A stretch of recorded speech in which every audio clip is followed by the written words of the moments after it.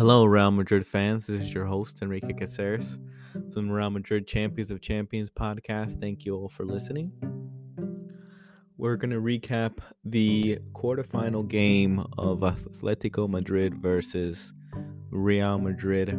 The game finished 3-1. It went into extra time as well, extra 30 minutes. A great victory by Real Madrid. Great performance in the second half into the extra time as well. But let's recap the goals. The first goal was done by the Alvaro Morata, just able to tap in a goal that was the Atletico midfield was not being threatened by any player from Real Madrid. He was able to pick out a cross ball, diagonal ball inside the box. Molina was able to just pass it back to him, and Morata was able to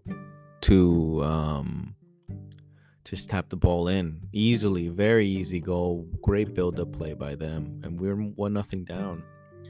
And then first half we just were underwhelming. Not enough to provide any real tenacity in the game or anything that could see where we're going to come back from. Then the substitutions came on, and removing Valverde, removing Toni Kroos from the lineup, subbing off and just getting fresh legs in, and we brought on Rodrygo and Asensio, and Rodrygo does a magnificent goal, a magic goal actually, dribbling in the middle of the field, taking out three players, and at the same time, then on the third, beating the third player inside the box, was able to give a quick shot in his right foot and then go past All Black, the Atletico Madrid keeper, to make it 1-1. And that leads us into the extra time with all the momentum on our side. And then the game winning goal was Asensio getting the ball from Nacho inside the box, and Asensio was able to pick out, place a better ball inside with Vinicius in there, Rodrygo in there, and Rodrygo, I think, maybe scared off Vinicius Jr. because it went right through him, and then perfectly landed all the way in the second back post to Karim Benzema to just place it in, and 2-1. And that is in the 103rd minute. And then in the final was the 100-minute 20 plus. Vinicius Jr. gets it halfway, beats a few players, and just with an open field, open space, was able to slip a shot in past the Atletico Madrid defender and keeper to make it 3-1. Madrid was underwhelming in the first half, like I said. Second half improved significantly, just started to press more with the changes. Dani Ceballos coming on as well to bring some more energy in the field. Asensio there as well. It just was underwhelming the first half. Very, very, very. It's that aura that like Madrid is always gonna get back in the second half, and they're gonna find a way, and so the ESPN analysts were saying that maybe it was the Cholo Simeone, the coach of Atletico Madrid, who made some poor decisions in his substitutes, removing attacking players in for defensive players too early, possibly, which you can say it can be that, but I think Real Madrid has just this aura about them of just coming back and with their subs and knowing that they're never beaten until the final whistle. And the space is there. I think when they push their lines forward, there's that self-belief of that they can grab a goal and maybe win the game or get a tie or something. The man of the match for me is Rodrygo for that great display of beating three defenders. Great feet, showing great composure, great balance, slipping past three athletic players, and then scoring the goal at the same time in the middle of the field. It reminded me a little bit of Neymar's goal against Croatia in the World Cup, but he had a wall pass there with Paquetá. But this one, I think Rodrygo did solo on his favored right foot, and also was able to use decoy as a defender to block the view of the Atletico Madrid keeper. I think Rodrygo was vital for this game. I think another special mention was some Camavinga playing left back when Ferland Mendy steps out, and just having maybe more offensive prowess forward. I think it was like just having an extra midfielder playing, and I'm not surprised. I think Madrid would benefit more if we had four people in midfield instead. It would just help the legs of Toni Kroos and Luka Modric more. Um, and a special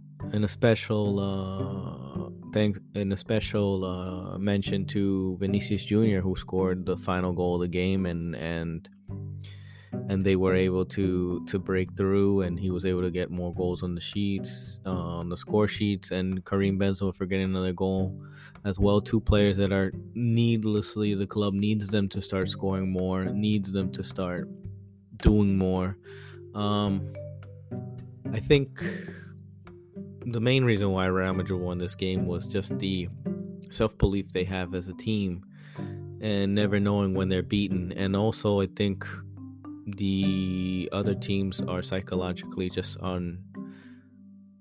knowing it's going to happen at some point, that this is just happening, that they're going to come back. So I think that's what teams have learned to realize against Real Madrid. But Real Madrid does finish the job, and they do get it done. And Carlo Ancelotti with his subs, he's not afraid to take out people.